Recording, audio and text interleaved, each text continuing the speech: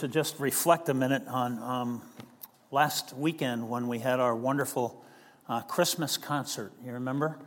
And we focused on some of the wonders that are a part of Christmas. And I'm not really sure why people are so resistant to embracing the idea of wonder. It seems to me like when we're kids and we're growing up, the world is filled with wonder. There's all kinds of things that create this sense of wonder inside of us. And then as we grow up, as we quote unquote mature, we sort of learn to explain everything away, and we only believe in that which we can understand. And the sense of wonder seems to go away, which I think is tragic because our Creator has surrounded us with wonder.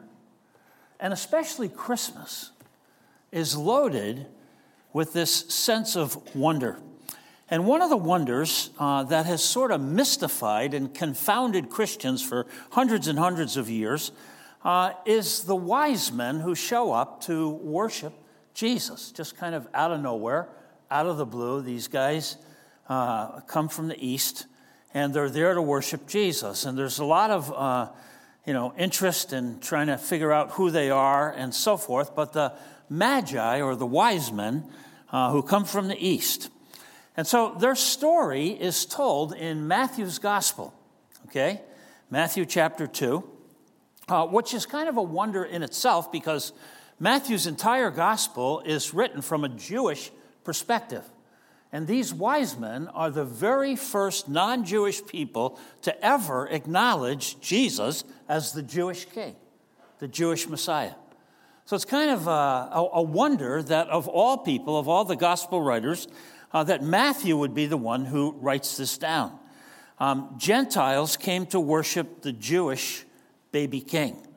And so maybe Jesus is more than just the Jewish Messiah. Maybe Jesus is the world's Messiah. Perhaps Jesus came to be our Savior, the Savior of the whole world. And one of the wonders is that a couple thousand years ago, he would come into the world on your and my behalf to be our Savior. One of the wonders that we wouldn't want to lose. And so the wise men just show up in Jerusalem, and they're looking for Jesus maybe up to 2 years after he was actually born, based on Herod killing all the babies under 2, King Herod, the Roman king, who killed all the babies around Bethlehem under 2 years of age because he was afraid of having a rival king come and displace him. And so his insecurity, his jealousy, and so forth caused this kind of pain that was predicted all the way in the Old Testament and so on. But Matthew's gospel never mentions the manger. Matthew's gospel never mentions the shepherds. But he doesn't want us to miss the star that led these wise men to Jesus. And he doesn't want us to miss the seekers, the people who came from afar to find Jesus. So in Matthew chapter 2, we can just begin reading at the first verse. It says, "After Jesus was born in Bethlehem of Judea in the days of Herod the king, behold, wise men from the east came to Jerusalem, saying, 'Where is he who has been born King of the Jews?'" So they knew that he had already been born, right? Because Herod's going to ask, well, when did the star first appear? When Jesus was born, the star appeared, as the scripture said it would. And and so they knew that he had been born, and they come asking, where is he who's born King of the Jews? Now, I think if I was the wise men, I'd just be expecting everybody in Jerusalem to know your new king has been born. I mean, we know, and we're from way out in left field, and so, and nobody really knows. Nobody's really paying attention to the scriptures as much as the wise men. And in my opinion, that's what makes them wise, okay? And so they ask, where is he who's born King of the Jews? For we saw his star when it rose, and we've come to worship him. When you think about this, you ask yourself, well, what does it mean? What does it mean that these people came from afar to find the king, that they followed the star, that they knew what the scriptures had to say, and so forth? And I'd like to suggest to you this morning that the wise men are a lot like us. They were on a journey. they're on a quest. They're trying to find out what is the meaning behind life. What's behind our lives? Where does life come from? Why are we all here? And where is it all going? And what does it all mean? What could all of this mean? And I want to suggest that just like us, they were kind of on a quest. Now, the Magi had tried other avenues to try to get answers to these kinds of questions, to discover what's really behind life. If you read the first few chapters of the book of Daniel, you'll see that these Magi had tried sorcery, and they tried witchcraft and astrology and astronomy and education and trying to contact the dead, false religion, all kinds of things to try to discover the meaning behind life. And I want to suggest to you that God rewarded their honest quest to find the truth behind the meaning of life by meeting them and providing for them in ways that God also provides for us. You might remember back in Jeremiah chapter 29, a familiar passage of Scripture, but God makes a promise, and he says through Jeremiah to the Jewish people, you will seek me and find me when you seek me with all your heart. If you're casual about God, well, chances are you'll never find him.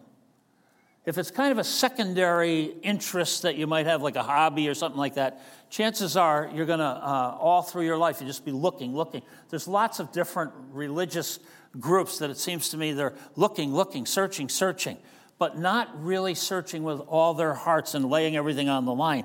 And God says, when you seek me with all your heart, right?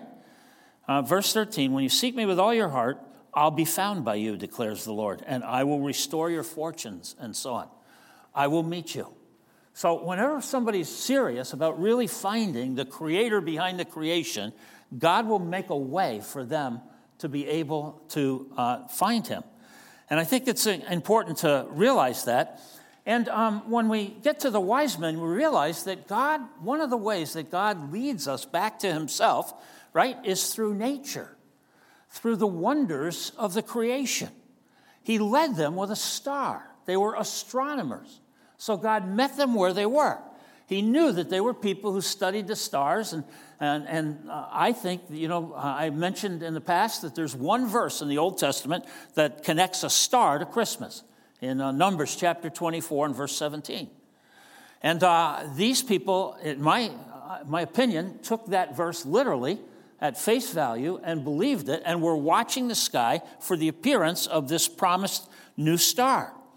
And God used the natural world to get their attention. He used the Star of Bethlehem because I think they were astronomers. Well, we know they were astronomers. Psalm 19 in verse 1 says, the heavens, right, declare the glory of God. The heavens are there to let us know how great God is. The sky above proclaims his handiwork. The natural world is filled with wonders. And the wonders are designed to cause us to search for the God who created these wonders. In the book of Romans, in Romans chapter 1, the Apostle Paul uses this argument to suggest that everybody can find God, right? In Romans chapter 1 and verse 19. For what can be known about God is plain to everybody because God has shown it to them. For his invisible attributes, namely his eternal power and his divine nature, have been clearly perceived ever since the creation of the world in the things that have been made. So all people are without excuse. Just the fact that we're a part of the creation and we live in this, wonder-filled nature that God created ought to be enough to stimulate us to ask the question and to pursue the reason why we're here and the meaning behind life and cause us to search for the Lord and to actually find him. And so God leads us to himself through the wonders of the natural world whenever we're willing to look and to acknowledge the wonder of God's creation and the way that he made us. But God also used something else with the wise men to lead them to Jesus. He doesn't just use nature, but I want to suggest to you that he uses his word, the scriptures.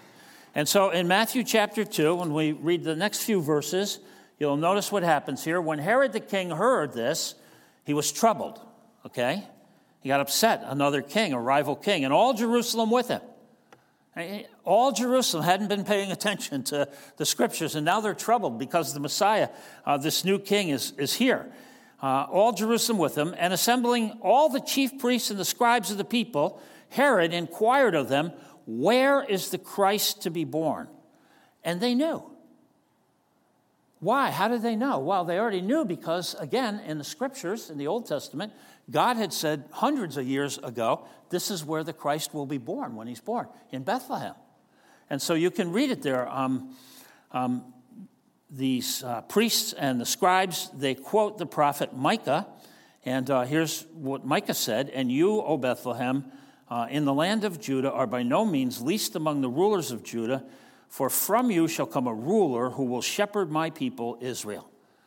So hundreds of years ago in the Old Testament literature and the prophets, the place where Jesus was to be born had already been spelled out. And so then Herod summoned the wise men secretly and ascertained from them what time the star had appeared. Herod wanted to know, when did you first see the star? So he's calculating, when was Jesus born? He's got when, he's got the place, right? It's Bethlehem and so forth. And he begins to want to put this together. And he said, "Now you guys go and search diligently for the child, and when you've found him, bring me word that I too may come and worship him." But of course, he had no intention of worshiping him. And as a result of that, even though he knew, and even though these priests and the scribes knew where, and all of a sudden these people show up from out of no place, nobody seems interested to go with them to go and find the Christ child and so forth. Now, so the star, nature, right, ought to lead us to God, and the scriptures are designed to lead us back to God, to lead us to Christ, as it did with the wise men. And you should know, right, I think you do know, right, that when Jesus returns, the Bible promises us that there's going to be some real activity in the cosmos, in the creation. The stars are going to fall from the sky. The sun isn't going to shine. The moon won't reflect the sun's light and so forth. There's a number of things. There's a cosmic disturbance that happens immediately before Christ returns. And so I think it's so important that we understand and know the truth about that. I think, Matthew, well, let me just say, Jesus said this himself. I just want to read this. Matthew 24, immediately after the tribulation of these days, the sun will be darkened, the moon will not give its light, the stars will fall from the heavens, and the powers of the heavens will be shaken. Then will appear in the heaven the sign of the Son of Man, and then all the tribes of the earth will mourn, and they will see the Son of Man coming on the clouds of heaven with power and great glory, and so on. And you can go to Revelation chapter 6, where John sees a picture of this actually happening. In Revelation 6, you can go to the Old Testament, where some of the prophets talk about these cosmic disturbances that are going to happen right before Christ comes back, and so forth. And what's cool, I think, is that, let me get back to Matthew chapter 2. It says here that in Matthew chapter 2, Herod says, "Go search for the child." After listening to the king, verse 9, they went on their way, and behold, the star that they had seen when it rose went before them until it came to rest over the place where the child was. Now, there's a lot of speculation about what the star could have been, a comet and this and that. I personally think it was something like the Shekinah glory, is the light that accompanied the people of Israel through the desert. Remember, there was a pillar of fire that shone at night, and it led the people and so forth. And I think it was something like that, a manifestation that we would look at and say, it's a star. Perhaps it was like the pillar of fire that led, but because it came and it stood right over the house and led them directly to the house. But what's kind of cool is that, so nature draws us to God. Scripture clarifies and brings us, right to where Jesus is and makes that connection for us. And then once we understand the Scriptures, all of a sudden, the creation is filled with more wonder again. And all of a sudden, the star reappears. It says, the star reappeared, and it went over them, came right to the place where Jesus was.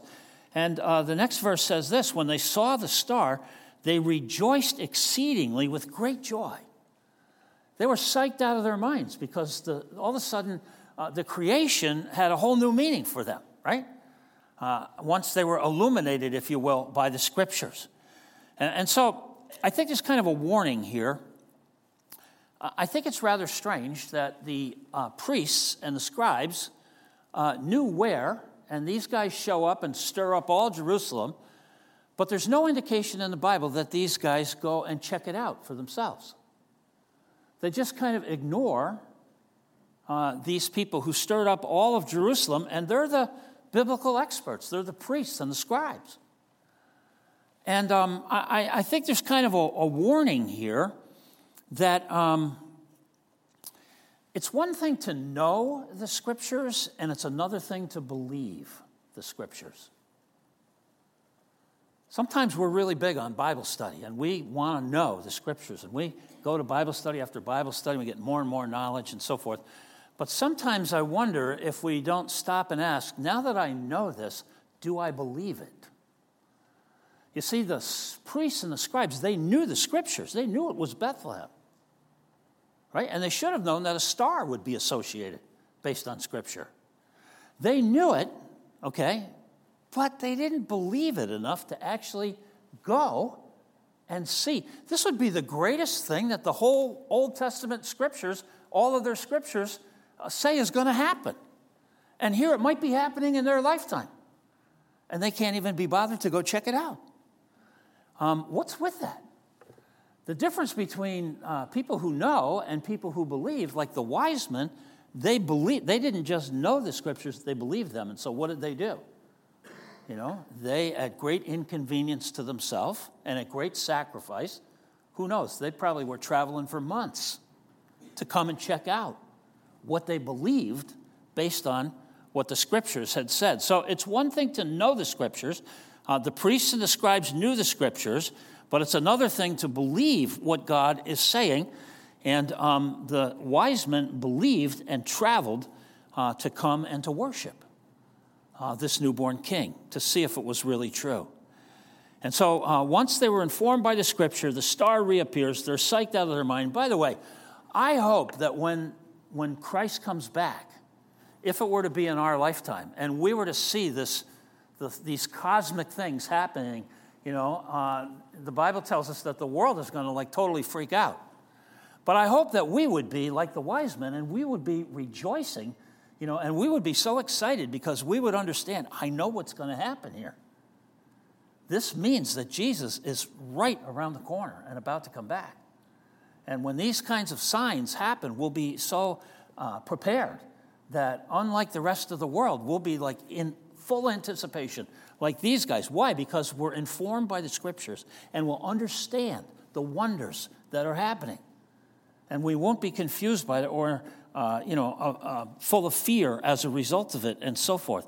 And so once informed by the Scripture and the star reappears, the wise men were very excited about it. Now, whenever somebody actually finds God, whenever somebody actually discovers the truth about Jesus and so forth, the response is always the same. The response is worship. It's the only legitimate response to have when a person encounters God. It's worship. And so the next verse in our passage here, verse 11, says this: going to the house, they saw the child with Mary his mother, and they fell down and they worshiped him. And then they opened their gifts, their treasures, and they offered him gifts of gold and frankincense and myrrh. I want to suggest that worship is the only legitimate response to truly knowing and understanding God through Jesus. Worship is just acknowledging the worth of somebody or something. Worship is just acknowledging the worth of someone or something. And you'll notice in this verse that there are two primary responses of worship in verse 11. It says that when the wise men got to the house, they saw the child with Mary his mother, and they fell down. They bowed down, some of your translations might say. They fell down. In other words, they were humbled. They recognized they were in the presence of a king. Not a king, but the king. They recognized they were in the presence of somebody different, somebody special, and they were humbled. And then second, they gave gifts. So worship consists of an attitude, a heart attitude, and certain actions. They gave gifts. How do you worship? Well, first there has to be a heart attitude. There has to be a recognition of the person that you're worshiping. And we have to understand who he is and who we are next to him. I think there's a world of difference between Herod's response to Jesus and the wise men's response to Jesus.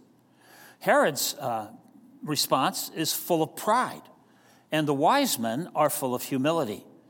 When there's pride, remember we talked about this, when there's pride, there's ego, right? E-G-O, edging God out, we said is a good definition for our ego. Worship is an ego that's exalting God only, recognizing that God is who he is, and taking our life and taking our ego and our worship and giving it to him alone. What then is humility? Humility is bowing down. Humility is acquiescing. There can't be worship without humility. Everywhere in the scriptures, God admires humility and hates pride and arrogance. Proverbs chapter 8 talks about how much God hates, doesn't just dislike, doesn't just,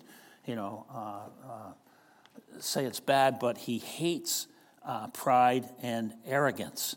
And so to worship is to simply acknowledge the worth of someone or someone. And worship happens anytime we turn to God and we say, you are the only one worthy of my devotion. You're the one who is first in my life.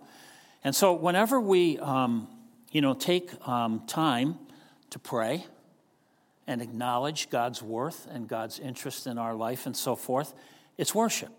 When we sing praises, it's worship. When we memorize God's word and say, you are worth quoting. I want to know what you said because when I get into situations, I want to tell people what you say. It's worship. We acknowledge that his words are superior. When we serve other people and we recognize that God made other people and we offer to be servants of other people, we do servant leadership. It's an act of worship. It's a response to God's initiative. When we tell others about Jesus, it's worship.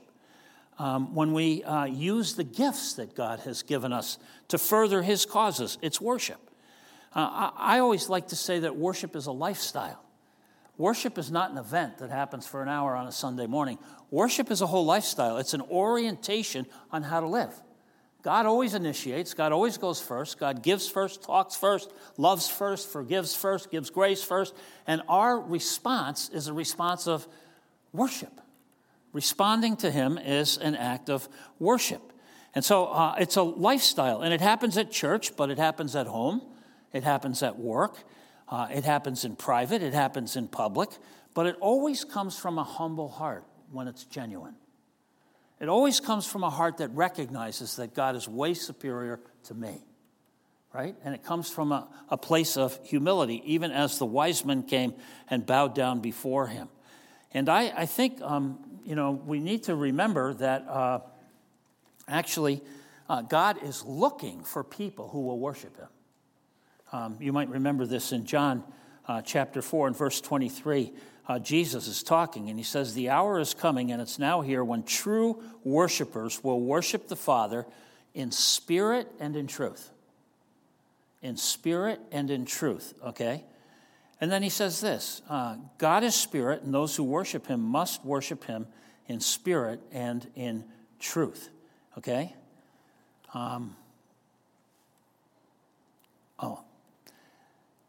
For the Father is seeking such people to worship him. The Father is seeking people to worship him and him alone, to worship God first. Now, I think everybody worships. Right? Everybody worships something. Everybody thinks something is worth devoting their life to. Everybody worships, but not everybody worships God or worships him. Think about it. You can worship anything. I think lots of people worship their work, for example. Their work is first. They're totally devoted to work, right? Lots of people will give themselves to worshiping themselves. They're number one. And I think that was Herod's problem. Herod was caught up with himself and was intimidated by Jesus coming along and being a threat to him and so forth. He worshiped himself. People worship power, education, money, sex, food. I've found people worship retirement. I've been meeting people who like, oh, you're just going to love being retired, man. It's like I've lived my whole life to retire kind of thing. And now it's here and every day's like Saturday and it's just the best thing in the world and da-da-da-da-da-da. And it's like worshiping retirement. There are some people actually worship football teams. I know some people who actually worship a quarterback on a football team. I was in Home Depot yesterday. You can worship a dog. I was in Home Depot yesterday, right? And I had to talk to this guy to order a part for vertical blinds that had broken at my house. And so I'm waiting in line, and a lady in front of me who's talking to this guy has got her dog on her lap. And in her carriage, there's a blanket and a bed and the whole thing. And she's sitting there, and she's telling this guy all about her dog. And she's going on and on and on. Now, I think dogs are fine, but if you worship a dog, why do you bring the dog to Home Depot, number one? It's just like, leave the thing home, and she just was on and on and on and on. And you can worship a car. You can worship anything. Everybody worships. But God is looking for people who worship him, okay? And here's the thing, I think. All of these things that people worship are good. All of these things are good. Okay, but all good things come from God. And no good thing was ever intended to take God's place. The good things in our life are designed to give us, that God gave them to us to draw us to himself. And God is looking for people who look behind life and say, where did all this come from? Why is all this here? What is life really all about? And using the wonders of the world to draw us to himself, that we might worship him and him alone, that we might find the one who is behind all the wonders and all the good things that are in the world. And God is looking for people to worship him and to acknowledge his superior worth. So humility is the first part of worship. Second part of worship, according to the wise men and this passage this morning, is about giving gifts. And we all know, we sang the song this morning, about the three kings from the Orient. There's no evidence in the scripture that they're kings. There's no evidence that there were just three of them. But the scriptures do talk about three different gifts that these wise persons brought. And so Christmas is, very much about gifts. In verse 11, again, that passage about the worship. Going into the house, they saw the child and his mother. They fell down and they worshiped him. And then opening their treasures, they offered him gifts of gold, frankincense, and myrrh. Gold, frankincense, and myrrh. Now, gold, of course, is the metal of kings. Still is, right? It's the most precious metal. And so the gift of gold, or the gift of money, or like our worship through tithing, if you will, is an acknowledgement that Jesus is my king. He's my king. He's the one that I trust to lead me. He's the one that I've entrusted myself to provide security and to provide direction and to provide a future and everything that you would look to a divine king too. It's acknowledgement that he's my king. He's my leader. He's the one I trust. He's the one I listen to. He's the one I'm loyal to. He's the one I evaluate everything else that I hear against. He's my God. Other people might look to money to do for them what only God can actually do. Matthew chapter 6, just the next page over, you remember Jesus talked about this himself in verse 24 of Matthew 6. where he said, nobody can have two firsts. Nobody can worship God and worship money at the same time. Matthew 6 and verse 24. No one can serve two masters, for either he'll hate the one and love the other, or he will be devoted to the one and despise the other. You cannot serve God and money. You can only have one first. Money's important. Money's a good thing. Money can do a lot of good things, but it's not an ultimate thing. Every time we take a good thing and try to make it the ultimate thing, we set ourselves up for disappointment. There's lots of good things in life. There's only one ultimate thing. And God is seeking for us to find that ultimate thing and to make him the object of our worship. And Jesus says, look, money is really like the item that people worship. And Jesus said, you can't have it both ways. You have to choose one or the other. And so, again, the same Old Testament verse that revealed the star in connection with Christmas is the verse that reveals that Jesus is the King of the universe. He's the one who has the scepter and is the ruler, and so on. The second gift is the gift of frankincense. And frankincense, or incense, if you will, was a very expensive fragrance that was used by the priests in the worship in the temple. If you read through the first 5 books of Moses in the Old Testament, frankincense was used in connection with sacrifices and offerings, and mixed with oil, it gave off a very pleasant smell. It was very pleasing. And this gift of incense or frankincense recognizes Jesus as our great high priest, the one connection between people and God, our great high priest. In Acts chapter 4, the Bible says this: there is salvation in no one else, for there is no other name under heaven given among men by which we must be saved. There's only one connection between God and man. There's only one high priest. There's only one person who can mediate between a perfectly holy God and a sinful group of human beings. And it's the person Jesus Christ. And this incense, this gift of recognizing him to be the only pure person, the only holy person who came from God. Incense is designed to recognize who he really is. Now, how the wise men knew this, only, I would guess, through studying the scriptures and understanding. It's kind of interesting that in the whole Old Testament, frankincense was never mixed with a sin offering. It's mixed with all these different kinds of offerings, but never mixed with a sin offering, because Jesus himself was the offering for sin, not mixed with any. You can't add anything to what Jesus accomplished for us on the cross. And it's just kind of an interesting little side note.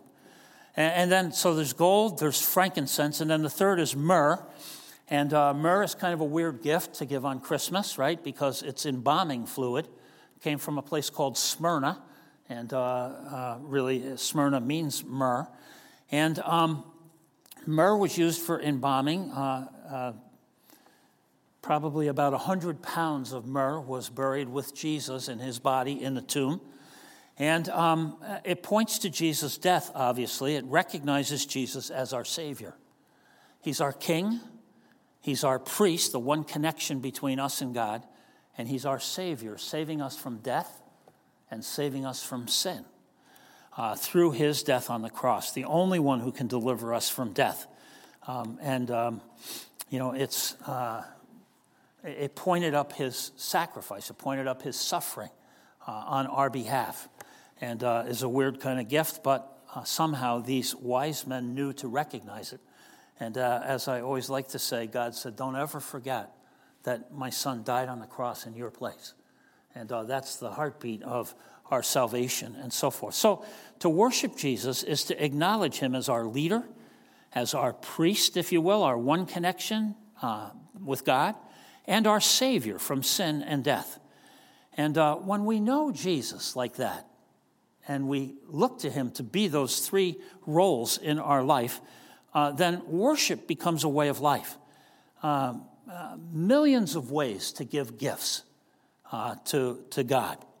If you think about just the Christmas story, the angels gave the gift of music to God, right? The gift of praise in worship. The angels sang. Mary gave the gift of her womb, her body, in worship, in response to Christmas. She gave her womb in worship. The shepherds left work and gave their attention to Jesus. The priests and the scribes weren't even willing to do that. But they gave attention. It's an act of worship when we give attention to Jesus. Joseph, he's like, I'm going to divorce Mary, and the angel comes and says, no, don't do that. And Joseph's obedience becomes an act of worship in response to God's initiative to him and God speaking to him, through the angel and so forth. And so on and on. Even in the Christmas story, you can see there's so many different ways to worship.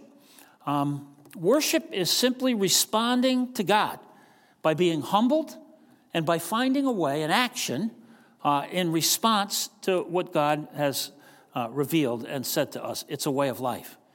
And worship, one last point here, worship, I think, prepares us to receive more from God. It's kind of interesting. But until we really worship and until we're really humbled and we really have committed our lives to a lifestyle of worship, a lot of times, we just have these kind of principles out there.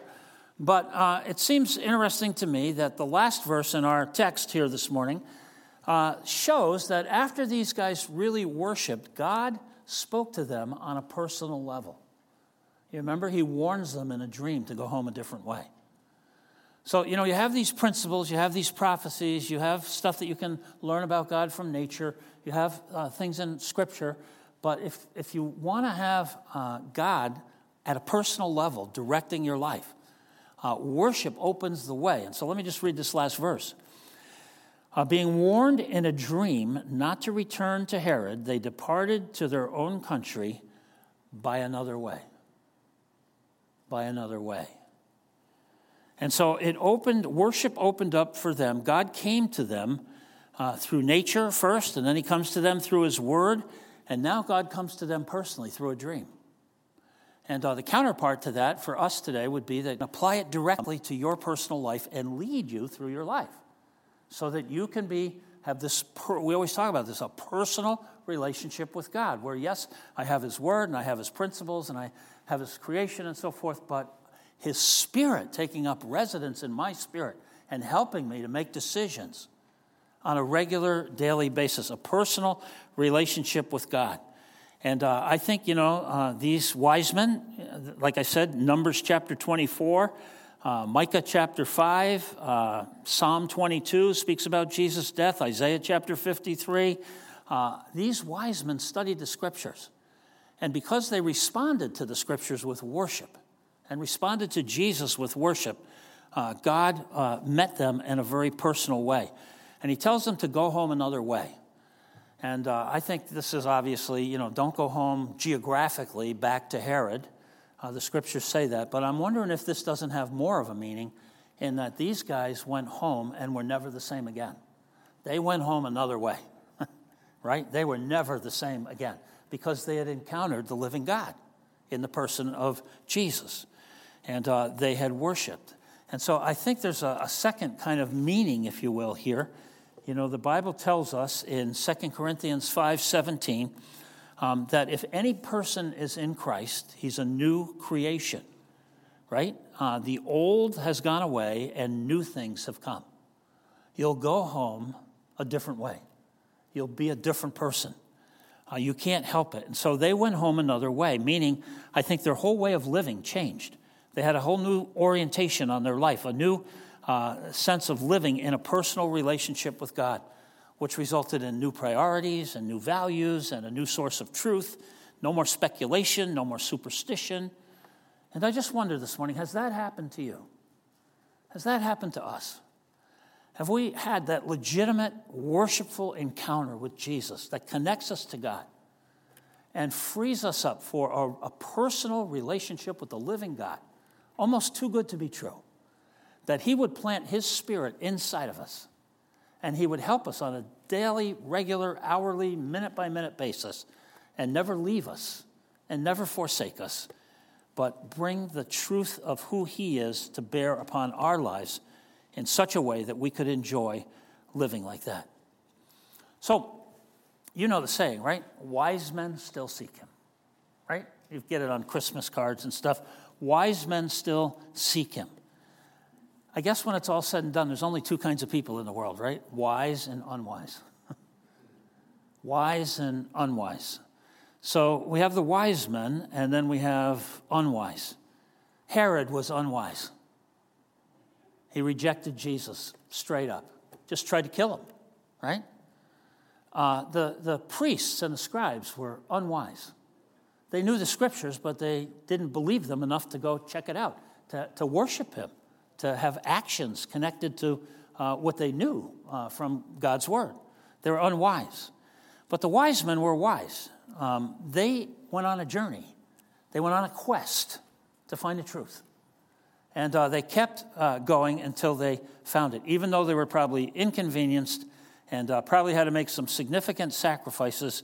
They were trying to find God, and they did. And when they found him, they were ready to worship. They were prepared to worship. They had known the scriptures well enough to bring gold, frankincense, and myrrh so that they were prepared to be able to worship him when they found him. And they gave of themselves, and they were never the same again. Would you say, right, that your lifestyle, my lifestyle, is built around the subject of worship? That all of life is about finding what God has to say and then responding to it in appropriate ways. And finding ways to worship with all the different ways that God has opened up to us. I believe that God is calling all of us to find him.